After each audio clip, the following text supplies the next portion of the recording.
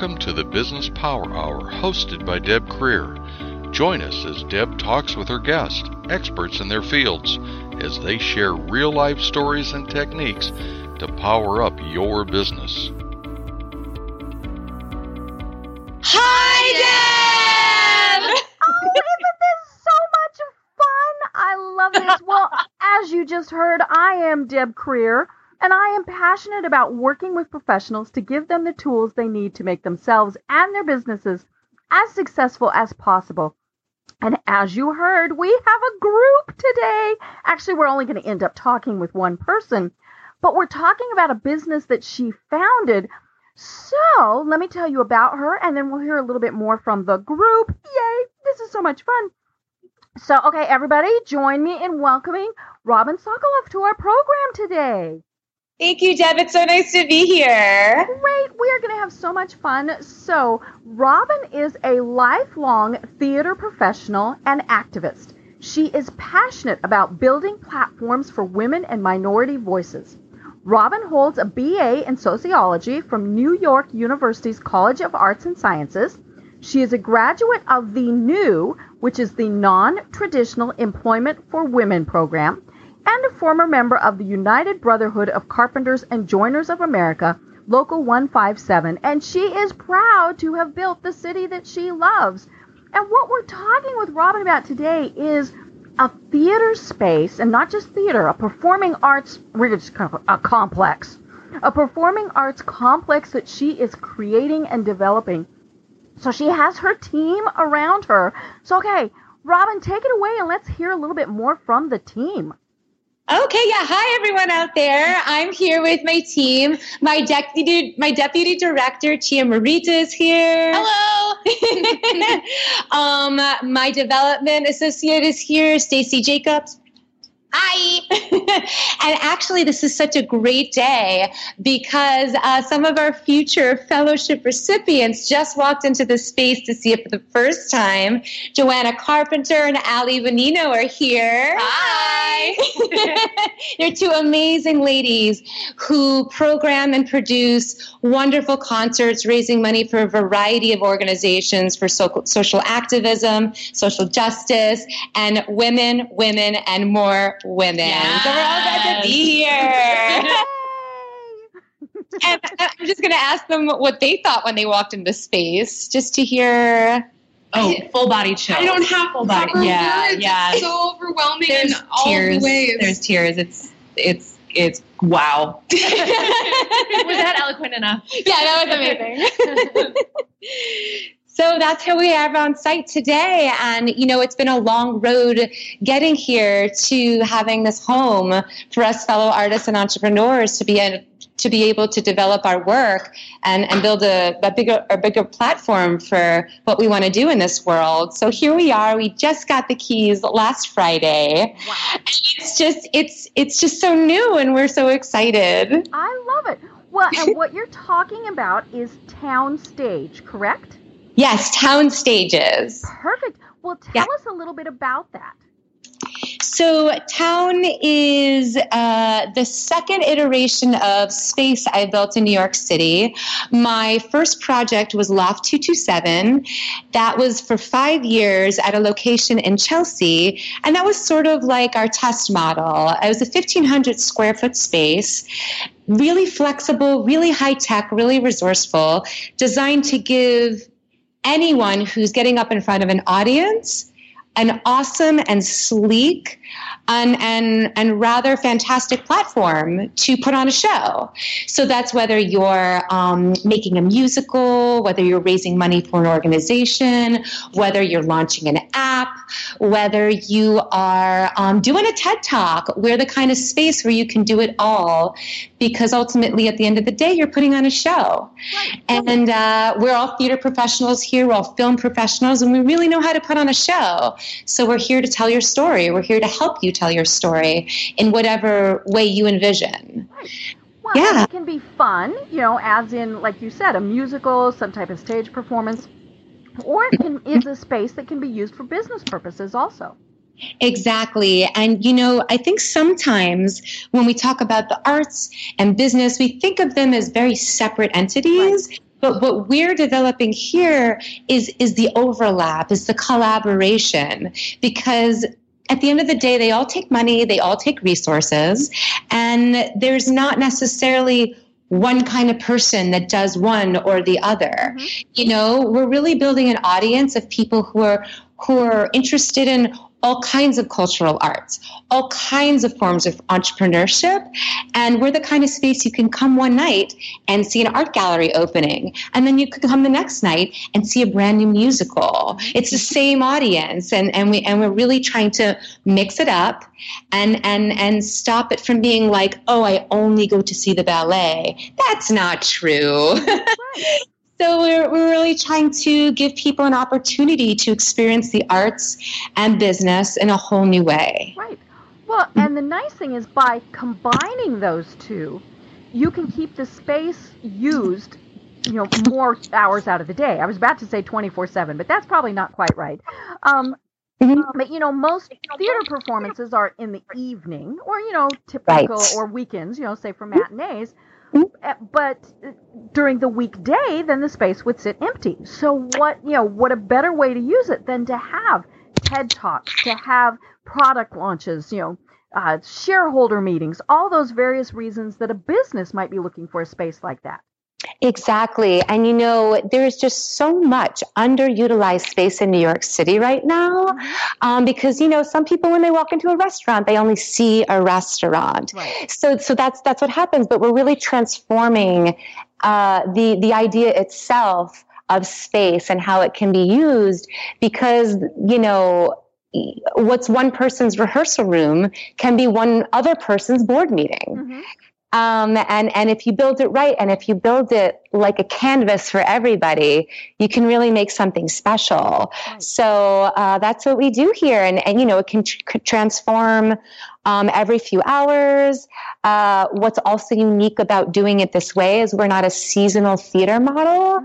So if you're working on a show and you're not quite sure how to build your audience yet or what the response will be, we give you an opportunity to test it out maybe a couple nights a week instead of 8 shows a week, which can be very expensive and difficult to accomplish, especially when you have to end the show 4 weeks later once it's finally doing well because another show is coming in. Right. So by being not a seasonal model, by being non-traditional, we can support a lot of new works that are testing the limits of what they are capable of and what kind of audiences would be interested in them.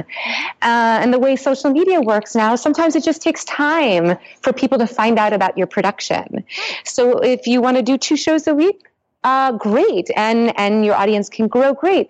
And what's also very special about Town Stages, which we couldn't do at Loft 227, is we have multiple spaces here of different sizes in which you can grow your production. So where we were one space before, and we could only, fit about 74 people, now we have a space with the capacity of 225 people in a variety of different sized rooms. So your production can grow or shrink depending on your needs. Right. I love that. Because it typically is something where, even if it's a seasoned performer, somebody who's been successful, all those various things, unless they are a major name, they need to test things first. And it's funny because there are quite a few things that probably should have been tested that weren't. Exactly. We kind of laugh about that, but if they would have tested it, then they would have discovered things that they needed to fix. Absolutely. Without spending all of the money, and maybe it's a scaled down version. Maybe they've done a play, and rather than having the cast of thousands, they have 5 or 10 people, and and they're able to this is going to work here and that's going to work there, and do it in front of an audience, because I think. We all know, whether, we're someone like me who gives, who is a professional speaker, or, someone who's a performer, what works in our head and in our offices doesn't always work when there's people staring at you. You're so right, Deb. And in fact, I don't know how much people know about this, but it is so rare in New York City that you have the opportunity as an artist to rehearse in the space you will be performing in. Right. So what happens is when you finally get there to the theater, you have such limited time and such limited resources, and you often have to restage the entire production. And it's really stressful and it can be really costly. What we're giving everyone the opportunity to do here, calendar allowing, is that they can rehearse in the space they will be performing in. So that's just a really big win-win for everybody. It's great. There's less load in, load out. They can keep their stuff on site. It's just across the board. It's pretty great. Right. And so many times, the blocking ends up being what you end up changing, and which is varies by stage size, and maybe somebody was practicing in an area and then they're into a very different size area, and what worked before really doesn't work there, and it can be catastrophic. Absolutely, absolutely. It sounds like you've done quite a bit of theater too. I bet. I know you're going to tell me. You sound like quite a performer yourself. That's so exciting. Oh, I'm one of those people who 20 years ago was a wannabe. Oh no! But and I absolutely loved performing, and I still do. I mean, what I do now is still a variation of that, but performing for me helped me to be where I am now. Yes. With doing the radio program, with emceeing programs, all those various things.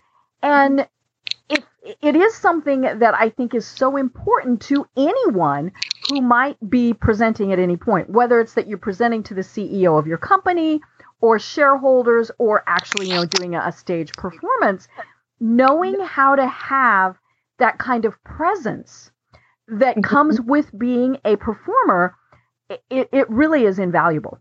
Absolutely. And it's so funny you said that.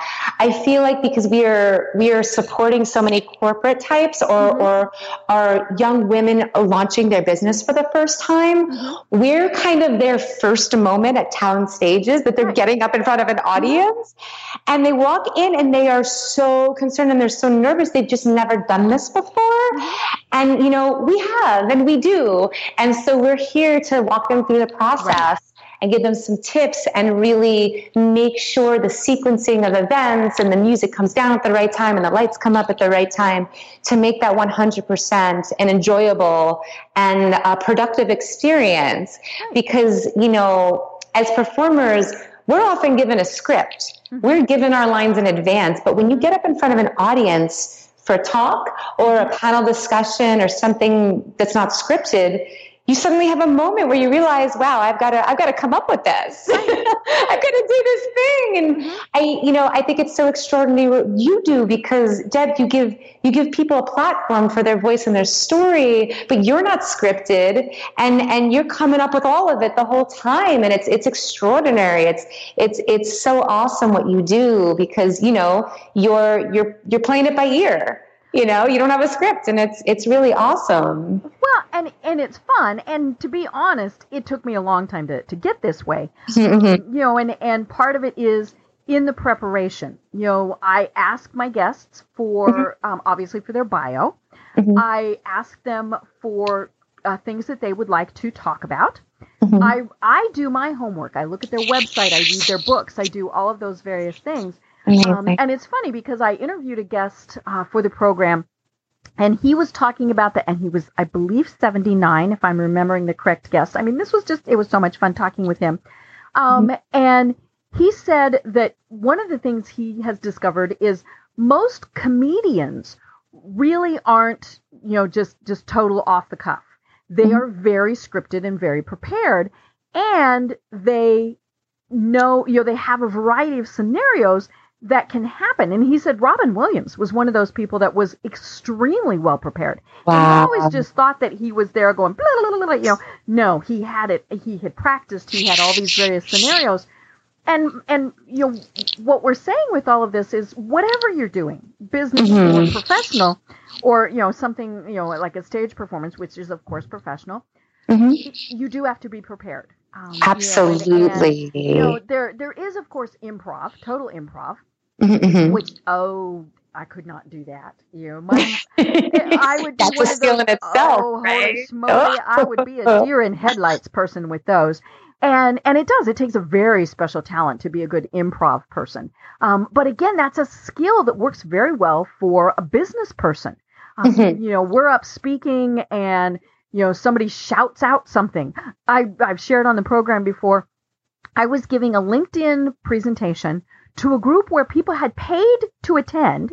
So, this was, and I got heckled. It was the funniest thing in the world.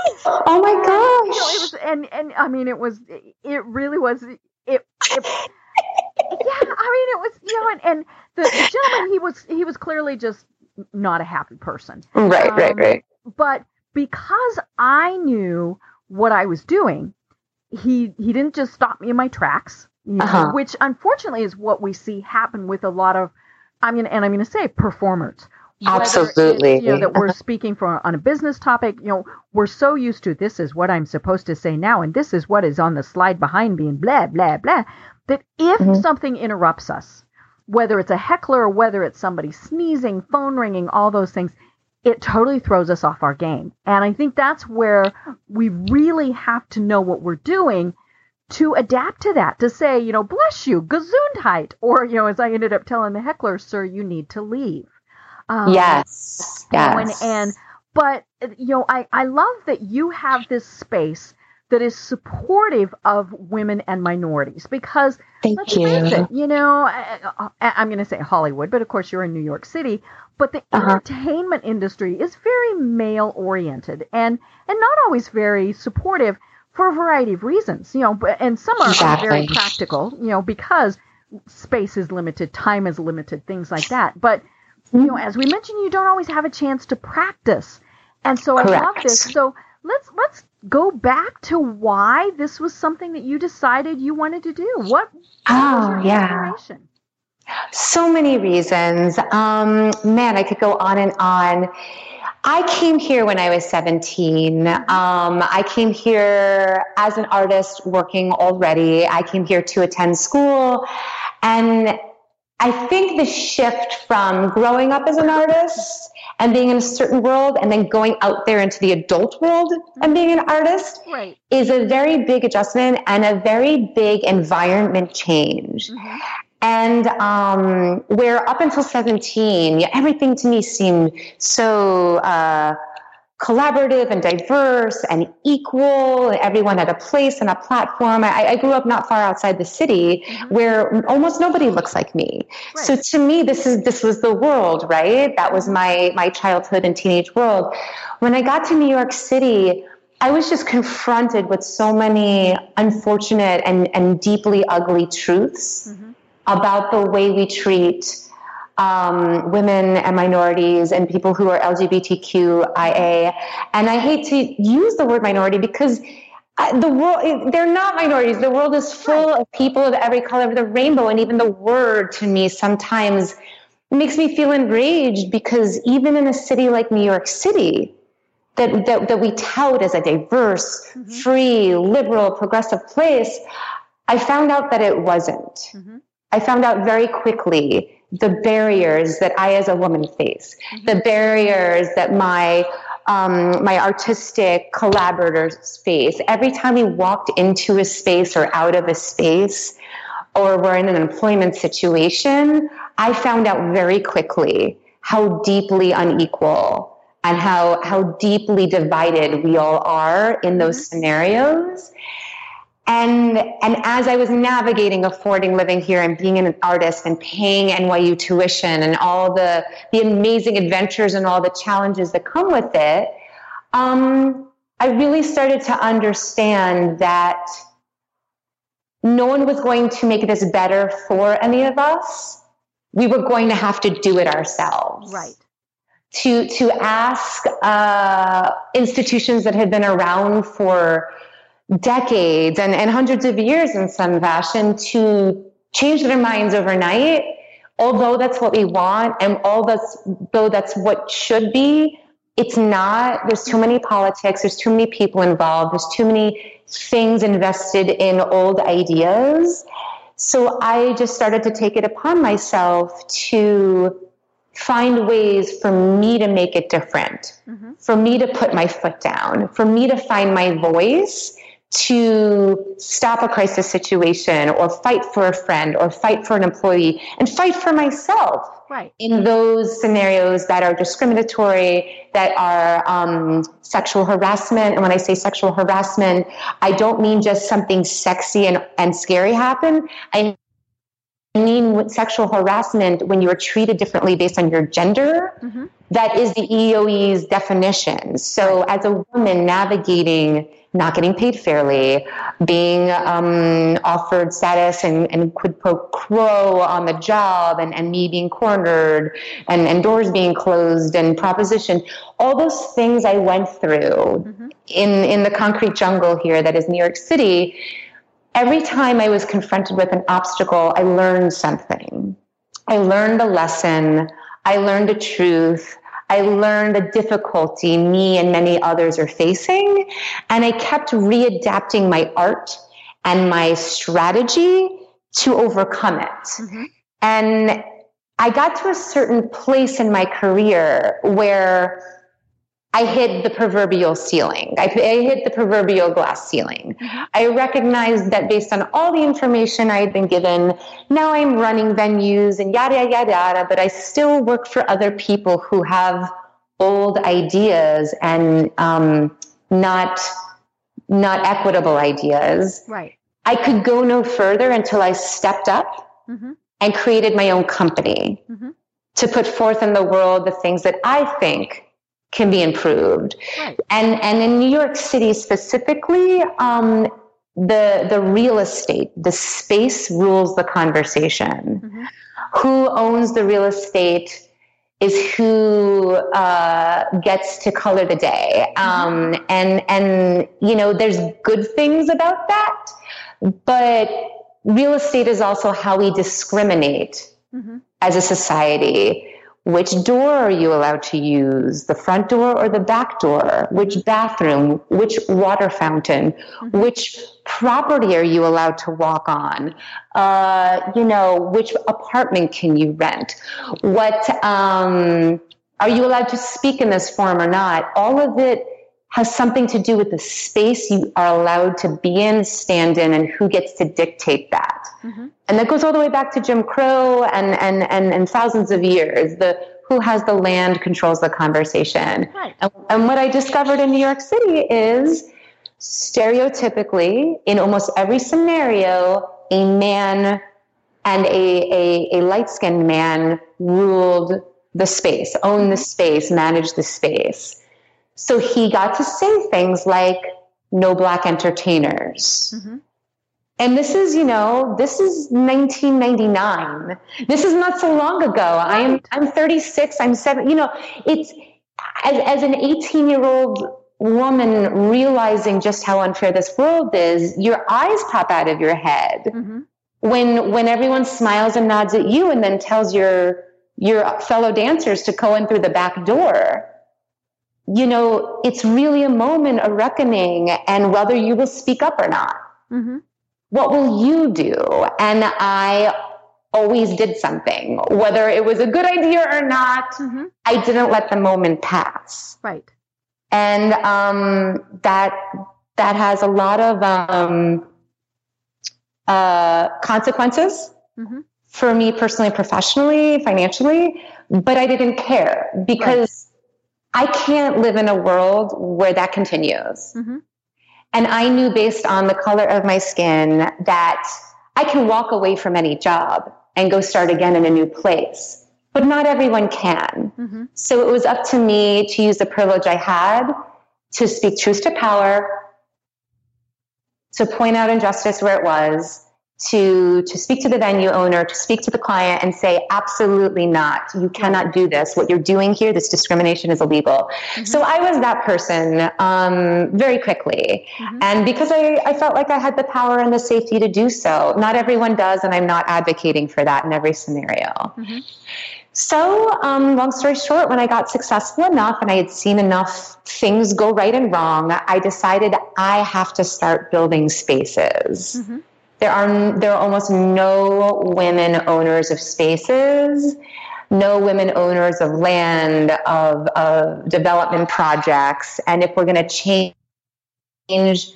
the tone and we're going to change the finance and the model of the thing, I've got to break the mold. It's very important that we all just break this mold. Mm-hmm.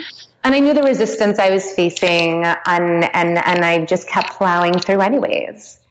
So, that's why I joined the Carpenters Union. I wanted to learn how to build. I had been set building, but I hadn't been doing actual construction meant for buildings and real estate. Mm-hmm. Right. And when I felt ready enough, I got a commercial space. I got renovated it. I built it with my bare hands and a buddy. Mm-hmm. And that was Loft 227.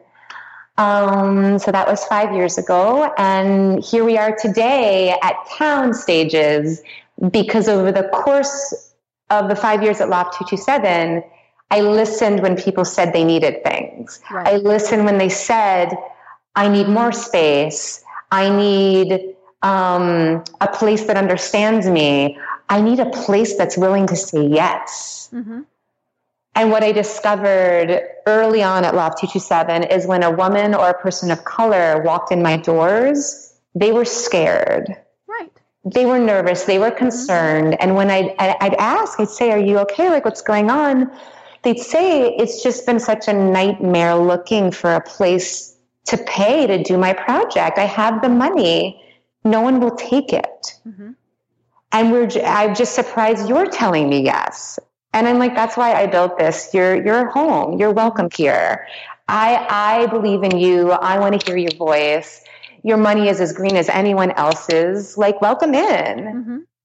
And that was just such a shocking moment to people. So I don't want to be like a Debbie Downer, no pun intended. It's just that was the experience. Right. One after the other. Mm-hmm. Women and minority folks said to me, are you sure it's okay that I do this here? Mm-hmm. And they were just launching their business, putting up new music. Like, they weren't burning the place down. So just, they had to overcome so many biases and so much discrimination and really go through the muck to even get an opportunity to do what other people get to do every day without thinking about it. Mm-hmm. Right. So, we were at capacity so quickly. I welcomed everybody in.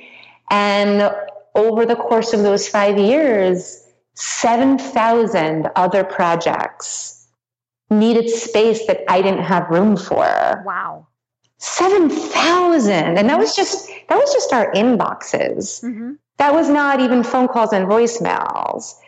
So my instincts were correct. The need is great. Mm-hmm. And it's been a 3-year search to find a space that was dramatically larger than Loft 227 to support this overwhelming need. Mm-hmm. So here we are at town stages at the beginnings, not quite a beginning, but the beginning of something bigger and better, and with more flexibility and opportunity for all. Right.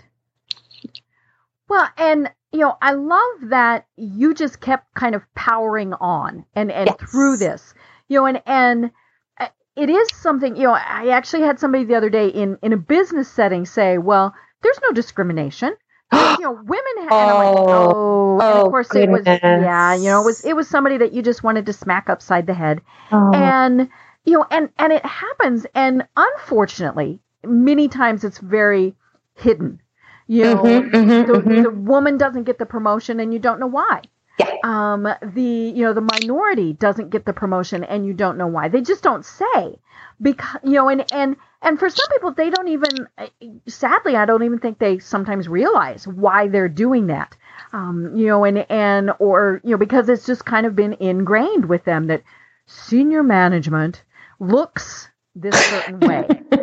And when we look around at businesses, we see that, and are we seeing more and more women and more persons of color and sexual proclivities, all those various things? We are seeing more and more, Yes. but it's sad that it takes so long. Oh, God. And look at the backlash now that we're here. Oh, yeah. Look at this unbelievable unraveling politically and the backlash, because we did get some movement forward. Right. Holy cow, we are at the halfway mark already. And I mean, yeah, this is just, many years, well, not many, actually it wasn't many years ago, which is kind of sad about this. I worked for a lobbying organization in Colorado. And the people there were fabulous. I just want to make sure that I put that out there. They were absolutely spectacular to work with. Awesome. But you talk about a good old boy network, and that's politics. Yes. And now I never had anything that was really extremely offensive happen. But I was also older, and I think that probably if anybody had even contemplated, they would have known that I would have dropped them in there where they stood. But I did have, there were times where I had a senator pat me on top of my head. Oh, at least it was my head and not another part of my body. Which happens quite often. Yeah, and I still wanted to just smack the living daylights out of him. Of course, I couldn't. But and he literally said, "Honey, go get the name of one of the guys I worked with so that we can work on this." And it was my project, and so then you're faced with the what the heck do you do next scenario. Do you smack them? No. And all these various things. And unfortunately, that is why we have these situations that continue. And we're not going to go down the rabbit hole of talking about Harvey Weinstein and everything that has happened with that. But what that shows, though, is in the entertainment industry, in the business industry, all these various things, people are afraid to say no. Yes. And it was funny because I'm obviously very active on Facebook. And I am honored to be friends with some actors on Facebook. Of course, they don't know me from Adam, but, and it's their personal pages. It's not, their publicist or any of those various things. And several of them, and these are men, have come out recently and talked about things that happened to them. Yes. That were just, but same thing, they were afraid to say anything. Because the person of power, whether it was man or woman, they were that person of power. And it's set up that way. It's set up so that it doesn't feel appropriate to say something.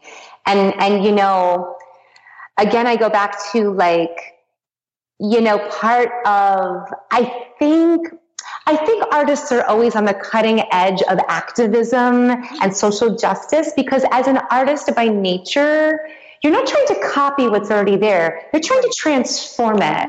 You're trying to look at it and criticize it and wonder if there's another way to do it. And I'm here to create what hasn't happened yet. And in a lot of ways, it gave me the power to be unruly, to be an unruly kind of a woman that actually does in that scenario not try to look, quote unquote, professional, but to actually just say the thing that is probably on everyone's minds. They're just too scared to say.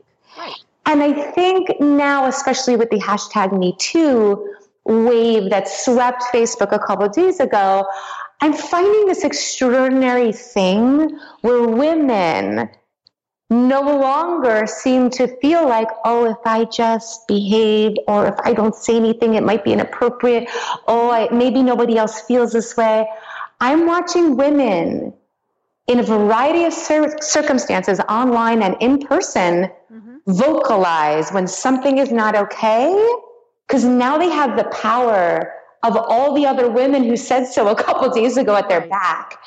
I'm seeing sort of like a slow-moving wave kind of crest where the more visible you can make something like that, because it is invisible, you're right. It's almost like it's unseen. The more visible we can all make it, we might find out that so many of us feel uncomfortable and unsafe in these scenarios. And it just took one of us to go, hey. And so,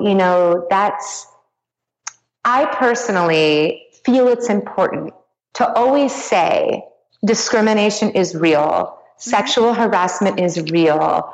I say it not, again, to go negative, but to acknowledge it so that other people can too. Right. And so they don't feel alone in it. In my journey to open up Town Stages, it took close to 300 different buildings that I had to canvas and interview with through a sea of brokers and landlords, all of whom were white and male. Almost all of whom who had an adverse reaction when I stepped in the room. It was visible, it was visceral, and a lot of them said so. And they didn't believe it was my company. They were waiting for my boss. I had to spend an exorbitant amount of time explaining myself. And it's so absurd. It's so crazy.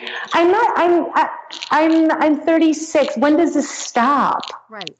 I'm the one who is spending the money here, and everyone only makes money if the deal is closed. The landlord only gets his money if I rent. Right. And Deb, I got close to 299 no's, and I was offering market rate. Right. In a city that is 35% empty on the storefront level. So when people say misogyny is not a thing, I just go, really? It is. And we have to talk about it, and we have to take it seriously, because women are an incredible force and an incredible economic resource. If you give women options, if you give women purchasing power, if you let them make decisions for themselves, it is good for the environment, it is good for their families, it is good for business, it is good for everyone. Right. And if you keep the door closed, if you keep the boys' club running, no one's happy. It's an illusionary kind of happy. You can't look around right now and really agree that everyone's so happy with this. There's a lot of upset, shaken up people out there. Right. And, it's a book was recently written even about global warming. One of the top 6 things we can do to turn global warming around is to give women education, choices, and access.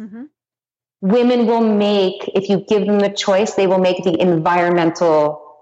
environmentally sound choice. Right. So, this took so much pushing and so much defining and redefining and honing and convincing and proving to get here where we are today inside Town Stages. And it feels weird to say this to you. It shouldn't have been such an achievement. I feel I should have been able to. Commonplace. It should have been commonplace. Because of how many people's support we needed, because of the rallying cry we had to make, because there was so much resistance, because I don't look like the person you normally sign a lease over to in your mind. This is a landmark achievement for myself and my team, and for artists and entrepreneurs everywhere in New York City, because now we have a place we belong. I want it to get easier. Right. Right. It should be, like we said, the word commonplace. It should be, oh, well, look, there's a new venue that's opened.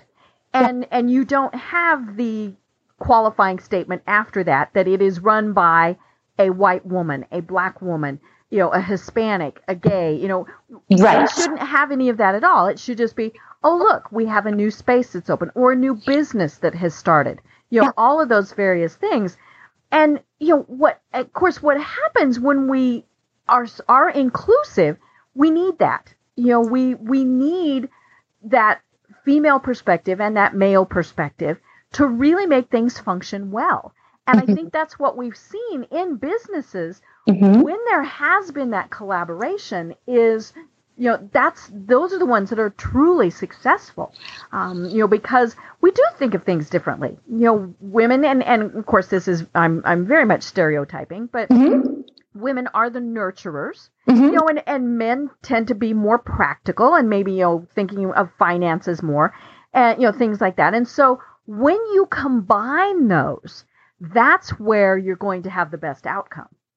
Exactly. I think Reese Witherspoon said this in a speech recently. She said she hates that women are depicted in movies like, oh no, what do we do now? Mm-hmm. She said to the audience, that never happens in real life. When there is a crisis, a woman is the one handling it. And you're even told when you're little, in a crisis, go find a woman. Mm-hmm. She will protect you. So, really, there's all this like junk out there. There's all these biases about, can women handle this? Can they be trusted? Do they even know money? It's all false. Mm-hmm. We work so hard. We work harder. We work just as hard as anyone else, if not harder, because we're overcoming this bias. Right.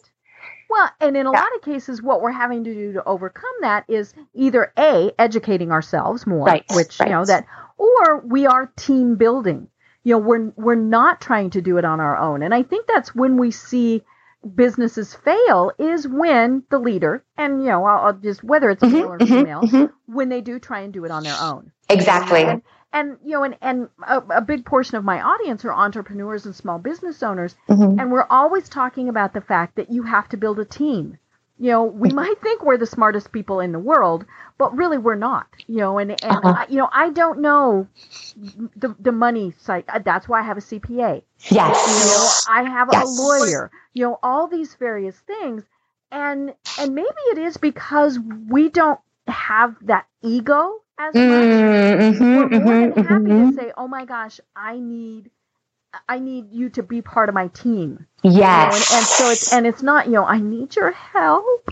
It's, be part of my team and let's make this successful. Yes. Oh my God, you hit the nail on the head. That was actually a way that I had to grow and transform. Mm-hmm. When I opened Loft 227, I literally did it myself. And there's a variety of reasons. I've never asked anyone for help. Mm-hmm. I always think I got to prove I can do it, because of this bias out there about women. I'm always trying to prove, no, I can do all of it. Watch, see. And I did, and that's cool. And yes, I had people who worked on particular events for me. But at some point, I had to say to another person, this is too much for me. It's bigger than me. It's going really well. I can't manage it all. Do you want on board? And the person, immediately hit the ground running. Her name is Megan Wiles. She's an extraordinary business owner. I was one of her first clients. At the time, she was an incredible actress and bookkeeper. She had that hustle. And she took on my company with me as my bookkeeper, as my sales director, as my backbone. And a beautiful thing emerged because I asked for help. I now was building a team. Megan went on to run her own company. She has tons of clients now. She's out in LA. She's still running my company. And the fact that we can do that together is what's extraordinary. And when it came to opening town stages, I tried so hard again to do it myself, to find it myself. I just wanted to believe.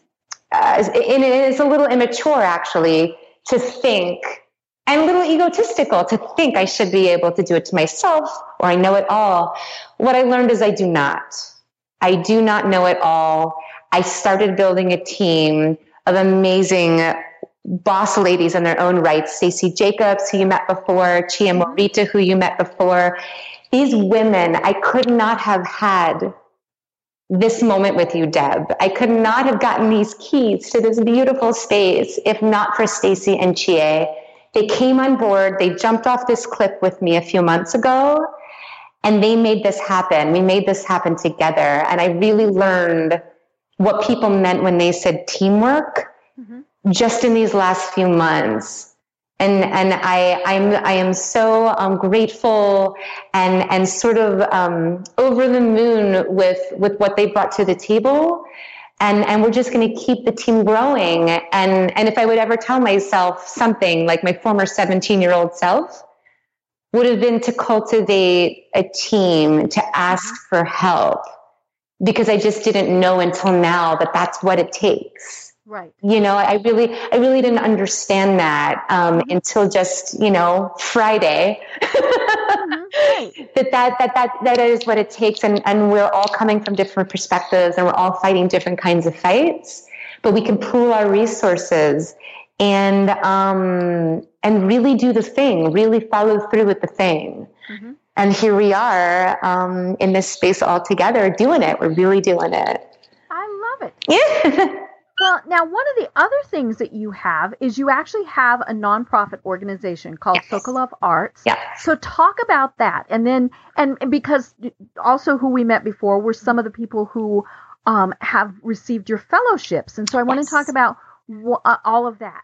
Great. So when I ran Loft 227 for the first 5 years, we were a for-profit company, except I was managing it like a nonprofit because I built a model whereby a full price rental comes in from a corporate or a business, and then it subsidizes the artistic or more creative or more entrepreneurial. Mm-hmm. So I was doing a 2-to-1 match in resources already, even though I was a for-profit company. It's just the giving model I wanted to create. And while we were looking for space and we were running into a lot of challenges and we were talking to larger institutions, everyone seemed confused that I wasn't a nonprofit because I was behaving as one. Mm-hmm. So after much, soul searching, we registered as a nonprofit to formalize what we're doing for people here. Mm-hmm. We called it Sokoloff Arts. And it was the magic key, so to speak, that led us to our amazing landlord organization who did say yes to us. Mm-hmm. Imagine that. We've been told close to 300 times a no. And now that we're a nonprofit, formally a nonprofit, we found a nonprofit landlord organization who was thrilled about us. Okay. They are a Muslim Sufi organization, and they own the building and a variety of other buildings. And they researched us. We set up an interview, we set up a site visit, but they took the time to find out about me, about Sokoloff Arts. Mm-hmm. And I walked in like I usually walk into a team of men who are going to grill me up to wazoo and have their fun for the day and then not take me seriously and say no. And instead, these incredible gentlemen knew all about me, wanted to know more, were so excited, thought we were a great fit, a cultural arts fit with another cultural arts organization. Mm-hmm. And we moved through the process really swiftly. And if you ask any broker in New York, they'll tell you it's going to take you 6 months to get a commercial lease if you're not in office. 6 months. Oh.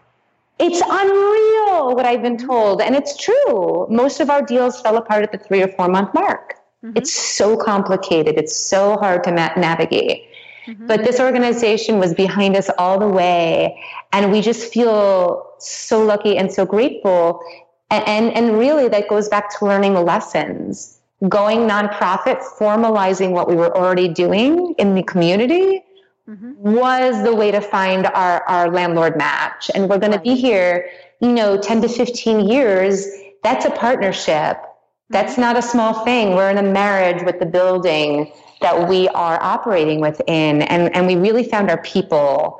And we couldn't be more grateful about that. And we learned a lot along the way. So Sokoloff Arts is our way of welcoming in and subsidizing and giving a platform to women and minority and LGBTQ voices in their storytelling. And this is our inaugural fellowship program, and it's going to be housed at Town Stages. And we're accepting applications on a rolling basis to work with folks who have something to create, something to say, something to achieve in a variety of ways that they envision. And you can find out more about that on sokoloffarts.org. And, townstages.com is the website for Town. We call it Town for short. So townstages.com is where you can go to find out more about the space, the facility, make an appointment to come on in and check it out and start planning. And, read the bios of our team and That's where we are today. So Sokoloff Arts is at its very beginning. And I hope that I can interview with you in a few more years to say that we've grown leaps and bounds as an organization, and we're supporting thousands and thousands of artists. And part of our success and our growth will include, relationships with foundations and other institutions and private individuals who want to perhaps financially support what we're doing here, to give. We have 3 extraordinary performance spaces and town stages that we want to give away naming rights to. We're looking for maybe a woman or a minority or LGBTQ person with a legacy that they or someone who loved them wants to put their name on one of our spaces that will support all this wonderful work. So we're seeking some support, and we're seeking some partners in our success as we move forward. Right. Yeah. Well, and we only have about 8 minutes left. Oh, no! But part of why I wanted to talk about your nonprofit is I think that so many businesses want to do philanthropic type of activities, and they're not quite sure how. And so you found a great way to do it in founding your own nonprofit. I see, yes. Well, in a variety of ways. I didn't initially raise money or go the grant route or seek outside funding. I just treated events themselves as the giving entity. If JP Morgan is running a holiday event and they have the capital to spend on a great space, then I would take that money and subsidize the other artists and entrepreneurs that were kind of getting their feet wet. But now, there's so much opportunity with this space for a company who wants to support or invest in our success. There's so much brand recognition. We haven't even opened our doors, but our list, we have a 70,000 person email list we've developed from Loft 227. 70,000 is a lot of people, and they're all local New Yorkers. And they're majority 20 to 40 something. So, talk about brand recognition. We have a huge social media following. We have all these events we're constantly putting out on social media with our logo, with potentially their logo if they want to support our work. And we expect to have 750,000 people in our doors in the next 10 years. Wow. Right.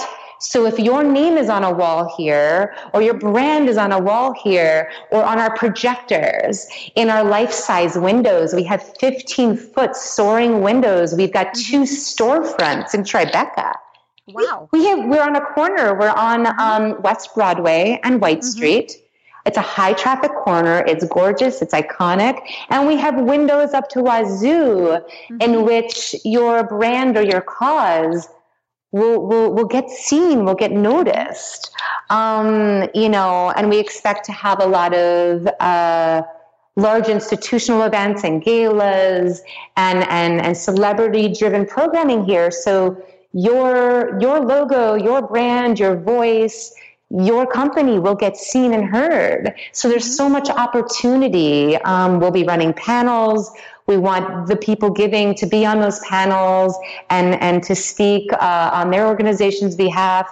There's just a lot to do here. And I'm really learning for the first time what being nonprofit is all about. It's really about sharing and caring and community. And we're looking for people who are interested in doing this with us. We're so excited about it. And there'll just be so many eyeballs on what we're doing in person and in the digital space. Right. Well, and, it's, as we've mentioned, it's not just theater, and I'm putting that in my little air quotes. Correct. It is business space. It is, correct. It's a space that can be used.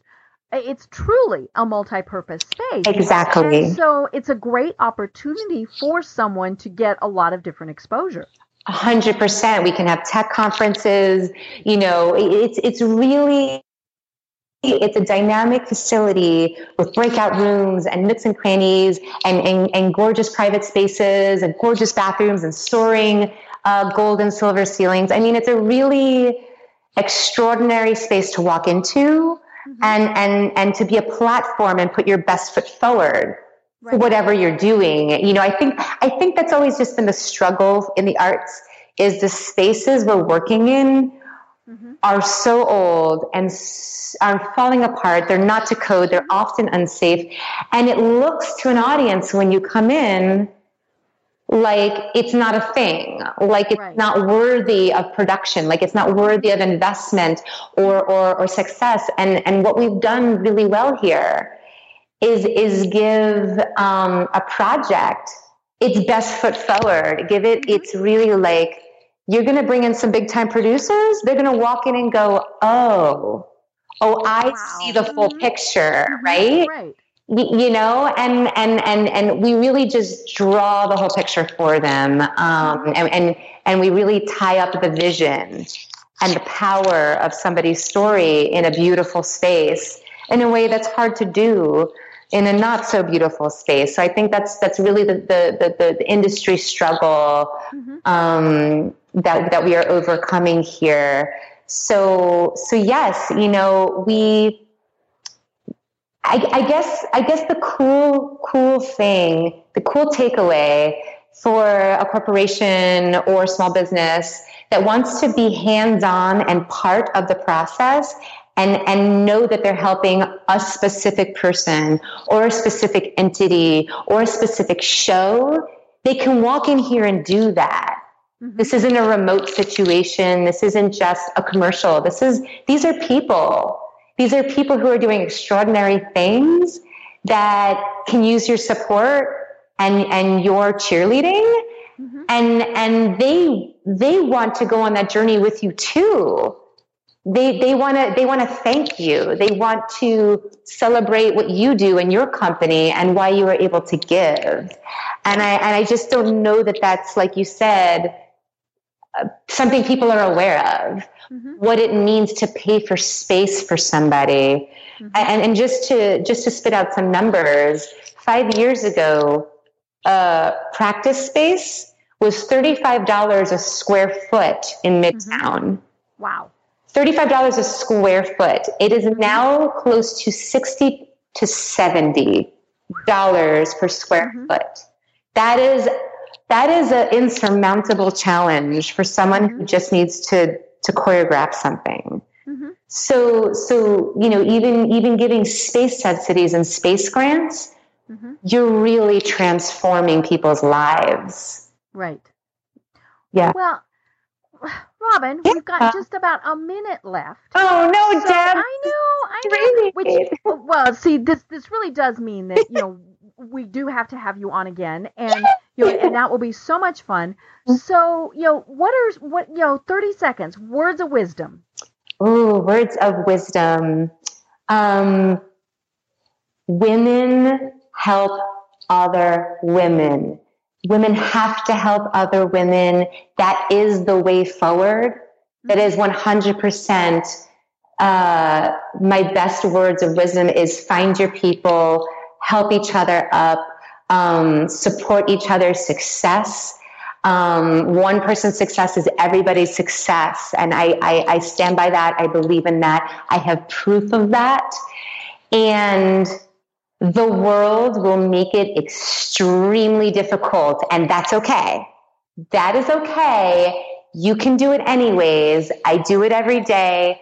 The people around me do it every day. Do not be scared off by resistance. Do not be scared off by obstacles. They're growth opportunities, and they are learning lessons. And if you just keep powering through and adapting, you will get where you want to go. But don't let anyone tell you no. Just don't. They're going to try. They're going to try. And just find another way. And you will rule the day. You really will. And I stand here as proof of that. And I'm at, the beginning of another journey. And I'm always going to say yes. So I encourage everyone when they hear a no to say a yes anyways. right. Yeah. Well, Robin, how do people find you online? You can find me at townstages.com.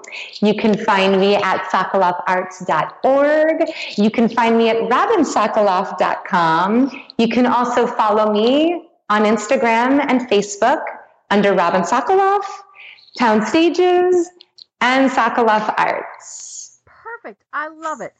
Well, I really have been having a fabulous time talking with Robin Sokoloff. I am Deb Creer, and until next week, everyone have a great week.